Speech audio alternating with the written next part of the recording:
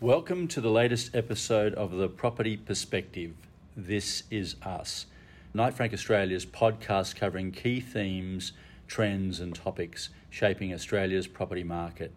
I'm Kymbal Dunne, partner and joint national head of private office, and today I'm joined by Linda Zhu, Director of Asian Markets, Capital Markets. Welcome, Linda. It's a pleasure to join you in this podcast. We've known each other for more than 10 years, and it's always a pleasure to be with you as a colleague at work and a friend outside work. My role in Knight Frank is Director Asian Markets, and it involves us working with the rest of the business in helping our Asian investors come to Australia and invest in Sydney, whether it's a commercial office building, a hotel, or a development site. We've done this for the past 8 years and thoroughly enjoy the journey working with the rest of the business. Fantastic. And thanks for that. I've certainly enjoyed you as a friend and also as a colleague too, and we've known each other for well in excess of 10 years now, and happy to recommend you to many of my clients, and you've done quite a lot of work for them too, which they all talk highly about. So look, thanks for the background on you. Mine's a longer background because it goes back about 40 years, so it's quite a long time, but over the 40 years in the real estate industry, I've been an employee for about 20 years and a business owner for the other 20 years. So essentially my career started off in residential, and I really only spent about a year in residential and property management. I realised that residential wasn't the way I wanted to go. I found it a very emotional area of the business. So after about a year, I moved into the property funds management area, which I spent 4 years in. And then after that, 16 years in commercial sales, about 17 years in office leasing, and the last 3 years has been in key client service and now the private office area of the business, which is quite unique and a real point of difference, I believe, for Knight Frank globally. And the responsibility there is really a single point of contact within Knight Frank for clients to go to, and access to opportunities in Australia as well as globally, and a problem solver. Everybody wants someone that they can ring and get their problem fixed as easy as they possibly can. So I play that role in here. So this is very different for you and I, Linda, to have this kind of podcast. Normally we're at our desks talking to people and trying to sell properties or solve problems, but in terms of this podcast, we were asked to think about predictions for 2021, and we've come up with 3 that we would like to talk about. Those 3 are globalisation versus localisation. The second one will be the generational transfer of wealth, and the third will be Australia's advantage. So what I might do is might get you just to take us through the first topic, globalisation versus localisation. Yeah, Kymbal, I think predictions for 2021 is going to be favor for many of our audience. In the past 10 years, there's been a large push to globalisation. But with the pandemic and a world recession, we're actually seeing markets now working more locally, supporting each other. Hence, localisation is now back on the theme. What are some of your thoughts and views on this topic? We're experiencing a world recession. So countries are finding that their industries are doing it quite tough. And so with that are coming these international trade wars that we're starting to experience. America obviously has brought to China's attention that they don't think it's fair, the trade between the two countries. It's favouring more China than it is America, so it's imposing tariffs on China. And likewise, China is now looking at some of the countries it trades with, one of which, and one of the big ones, is Australia, because they're our biggest partner in trade. And of course, we're all trying to help each other, but at the same time trying to protect the industries that are most affected within our countries. So globalisation takes a bit of a backward step. And organisations, I think, that are going to do really well here are going to be these large companies, the likes of Alibaba, Procter & Gamble, DHL, the pharmaceutical companies. Of course, with the virus, they'll be able to move across borders really easily because they'll have workforces in place in these countries. And so for them to be able to manoeuvre goods from one country to another, I think economies are going to rely on them. I also need to raise Amazon. Amazon is a huge organisation, and Amazon's now buying fleets of planes. And so it probably looks like being one of the biggest aircraft carriers as a means of getting goods across the world.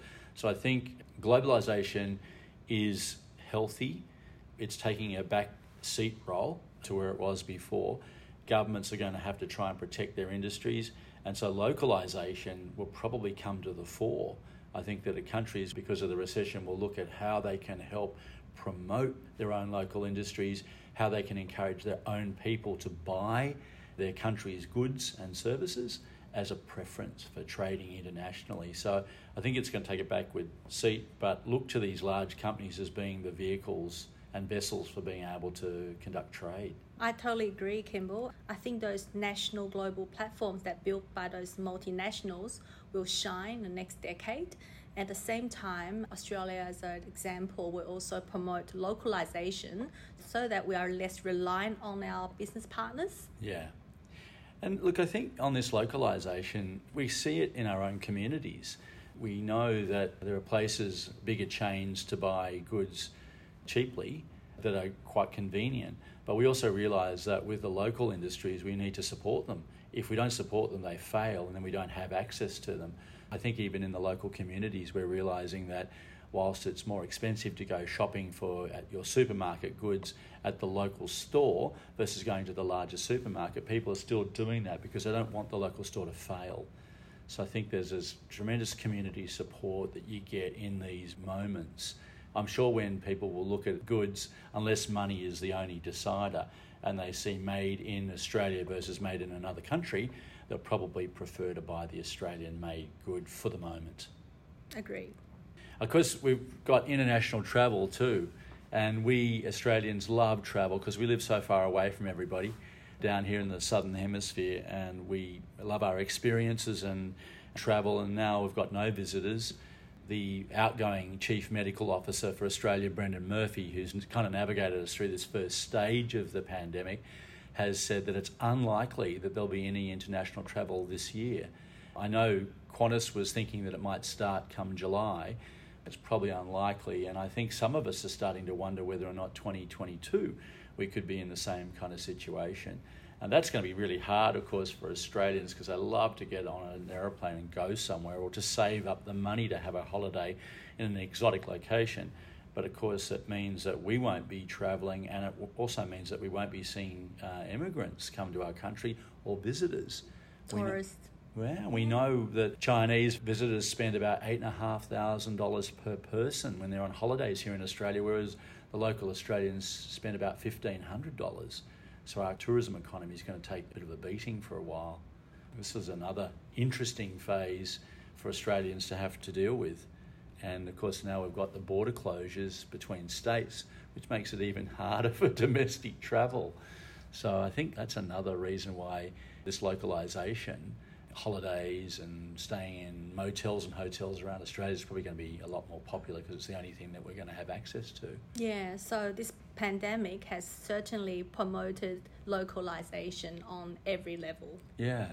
So I think that's our first prediction, that globalisation doesn't go away, but localisation is going to be very much at the forefront of people's thinking, and investors will probably think the same way. The next prediction we're making, which is a generational transfer of wealth, we've got Forbes magazine saying that the baby boomer period, which is 1946 to about 1964, so those born in those years are officially baby boomers. I'm one of those. Those people, for the first time in a lot of cases, are going to be passing on the wealth that they've created to the next generation. And typically that has been when people have died, but we're starting to see that happen earlier. And so I think this is something that we in Australia really haven't seen before on quite a major basis. We've always known somebody wealthy that was able to pass on an inheritance to someone else, but that wasn't common, whereas now it obviously is. $30 trillion is massive, and that's expected over the next many years. Now that could be 5 or 10 years, but that wealth transfer means that people will have a much bigger start in life than they've ever seen before. And Australians don't really understand this particularly well, but Credit Suisse do a global wealth report each year, and their 2020 version has Australian adults as the fourth wealthiest adult in the world. That's behind the Swiss, those from Hong Kong and the United States, and the fifth position is occupied by New Zealand. Now that's done as an average, but when you take the median, which is the midpoint, which tends to favour those where the gap in wealth is narrowest, and Australia is one of those countries, so our poor aren't that poor and our rich aren't that rich, you'll find that we rank second to Switzerland. So it's really fascinating how, because of our ownership of real estate, because of our superannuation, Australians are, by adult, on average, extremely wealthy in world terms. So this means a generational transfer, not seen before, not understood. And, Linda, you'd be seeing some of these things, and particularly with some of new Australians that have come from Asia, that have come here to become citizens. The greatest thing that they can give, or a parent can give a child, is education. Yes, Kymbal, interestingly, those kind of demographic is actually our core business clients here. We have overseas students from Asia, we have business migrants from Asia, we have business operators from China who are really established in China, but they want to explore new markets. And one of the best ways for them to do that is to send their kids here to be educated in a Western environment. We have some of the best universities. There's a lot of benefits in Australia that the Chinese community, the Chinese migrants like and enjoy and really embrace here. So for example, we see, say, 20 or 30% of the international students who've studied and graduated in Sydney or Melbourne, they return to China to help with their family business. And then their transfer of wealth is through taking on more responsibility of these family businesses, bringing new capital into other parts of the world, and naturally, because Sydney and Melbourne is so familiar to them, they come back here and invest. We certainly help them on the commercial real estate front. If you see the past transaction volumes where investment out of China into Sydney and Melbourne markets, it's been on a steady growth. Whilst the pandemic and for some of the other reasons, things have slowed, but we actually are quite optimistic that that will continue. It's just diversification for many of them. Yeah.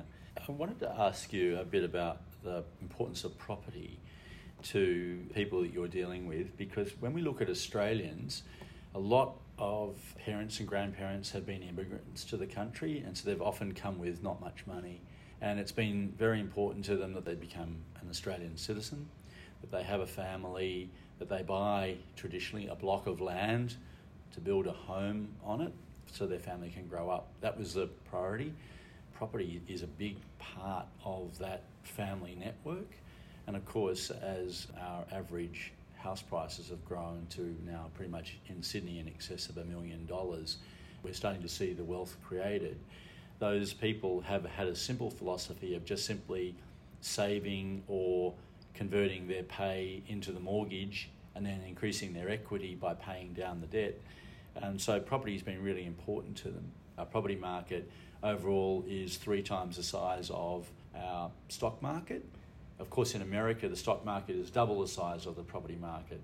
So Americans understand the stock market really well. Australians tend to understand the property market better. So is that important to some of the Asian clients that you have that have sent their kids here or that have come here and have become citizens? Certainly. You mentioned about the contrast between property market and stock market. If I use US as example, their property real estate has less liquidity compared to ours. Right.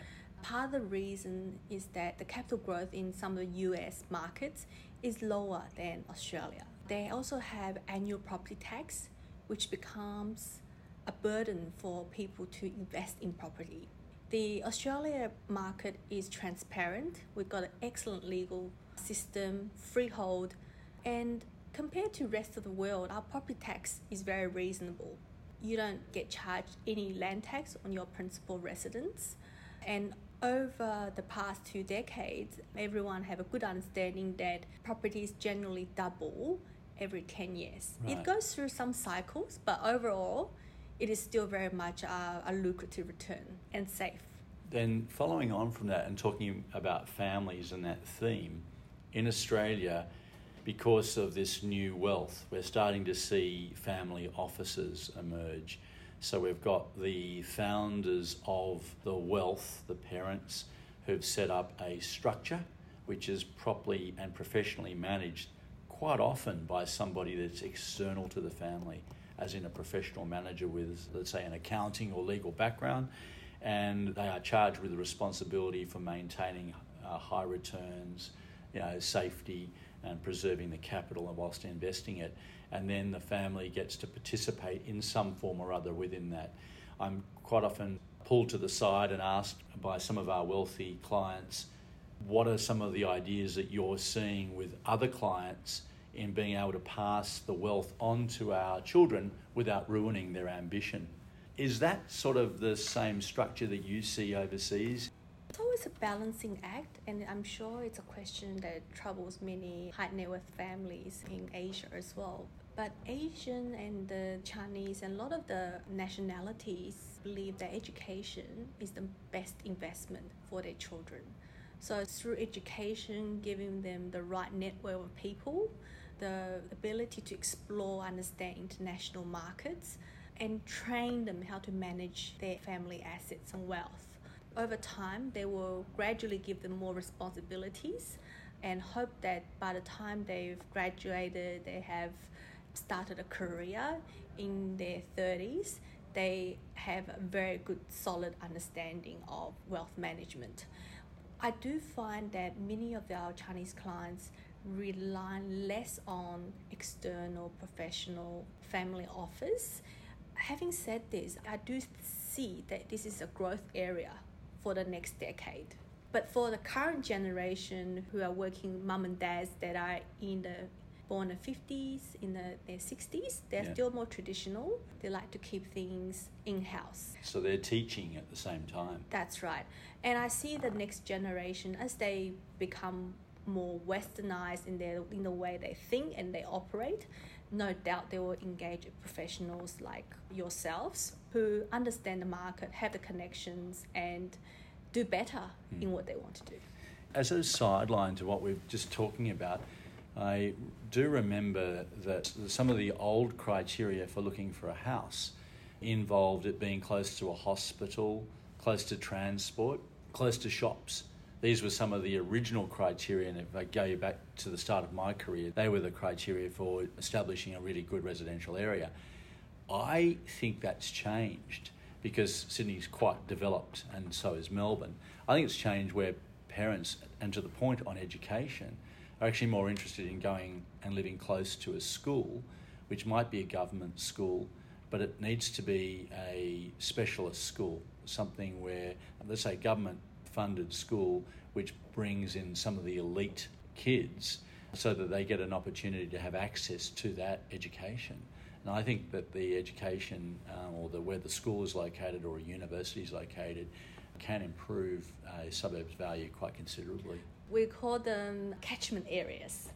And even in Sydney, there's certain schools, say the top 10 public schools, high schools, those house prices are always preserved. And in a good market, they are the first to shine. So these are the selective or the partially selective schools that you have access to? Yes, all public schools that doesn't really need much criteria, but they are constantly top 5 or top 10 out of the state. Yeah, it's fantastic. This is an interesting one, but still staying with our generational wealth transfer is the bank of mum and dad.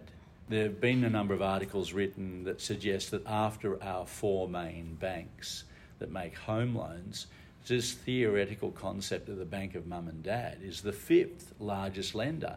I've read one article that said it was valued at about $92 billion. And what we're finding here is that because we parents now have some money that they have as investment, because investment returns are quite low, interest rates being at the lowest we've seen before, it's now an opportunity to actually help their children out with a deposit for real estate or with a loan of some sort. Whether that loan is repaid or it's forgiven, who knows? But it's definitely, in Australia at the moment, it's seen as giving with a warm hand rather than as part of the will, the money being given to the beneficiaries, i.e. often the children. So it's interesting that we're starting to see this in Australia. Is that common also in Asia? Yes, indeed, Campbell. It's part of the tradition for many of the Chinese families. It's also giving them a gradual transfer of wealth. Start something small and then gradually give them more to invest and build their portfolio from there. There's something that you said to me which really resonated, and that is that we are seeing luxury residential property in Sydney and Melbourne and other cities around Australia going up in value. Yet we weren't expecting this to happen. And so we're getting some exorbitant sales taking place, prices of 20s, 30s, $40 million, sometimes $100 million. In fact, there's a unit that has sold recently in a development which is only being built now for $141.5 million. And you said to me, you know, when the returns are low, when you can't travel, it's a good idea to look at investing in residential luxury property. At least you could enjoy it, and with the tradition of how our real estate has grown, gave you a reliable return eventually. Yes, I think Australia, compared to the rest of the world, our market is stable. In some of those pockets, there's undersupply or no new supply, hence making whatever is on the market limited supply. And those families must take advantage of the low interest rate, upgrade their family home, enjoy more time with the family, and also enjoy a nice portion of capital growth in 10 years' time. It's been pretty reliable, hasn't it? It's got a good track record of investment return. Amazing. So hopefully that explains to some people what's going on out there and the simple thinking behind why these valuable prices are being paid when we weren't expecting it to take place in a world recession. Yes, indeed. I guess we can turn our attention to the final prediction, and that's the Australian advantage. We're in the Southern Hemisphere. We've got a good track record with the pandemic. We've been able to reliably lock down or shut down and keep it at bay, as well as any country has been able to do. We need to remind ourselves that only 10% of the world population is in the Southern Hemisphere. So when we look at the terrible statistics in the Northern Hemisphere, we've got to realise that 90% of the populations are there. So it's much harder. The challenge is much bigger.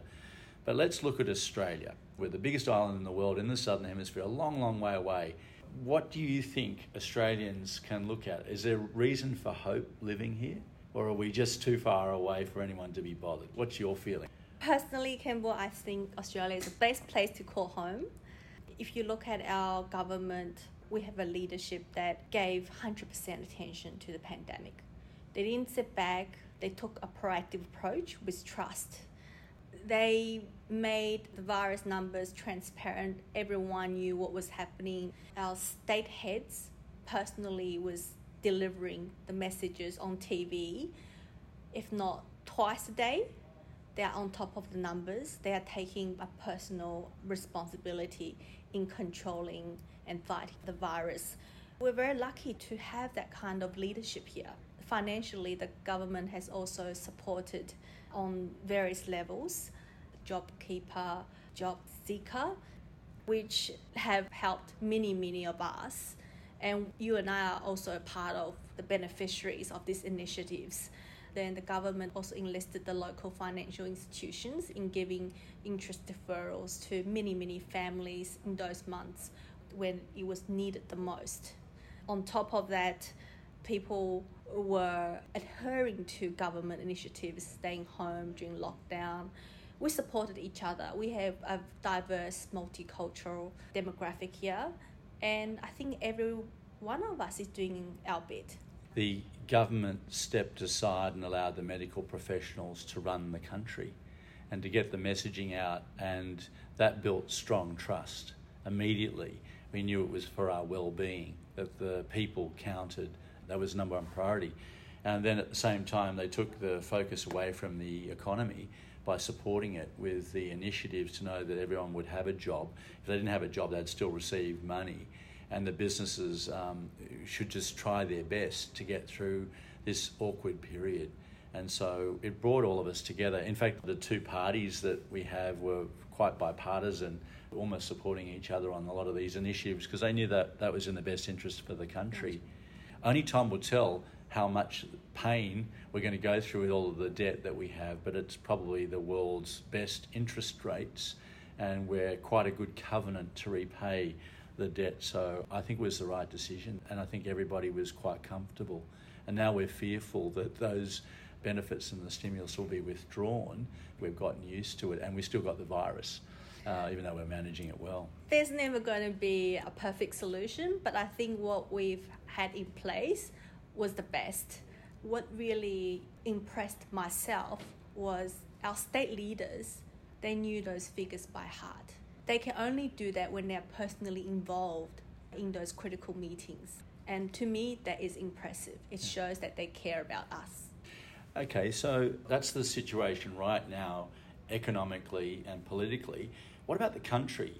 Having travelled a lot, whenever I come back here, because it's my home, I feel very positive about returning here and quite happy. Even though I've had a great holiday, I always feel really good about returning to this country. I always look at the blue sky and realise how clean it is. Environmentally, where I know that we still do some silly things, but overall it's in pretty good condition. It's an easy sell, Kymbal. Yeah, isn't it? Yes. And the climate's pleasant. Cold season's only a couple of months, isn't it, each year? So it's quite an attractive environment to be in.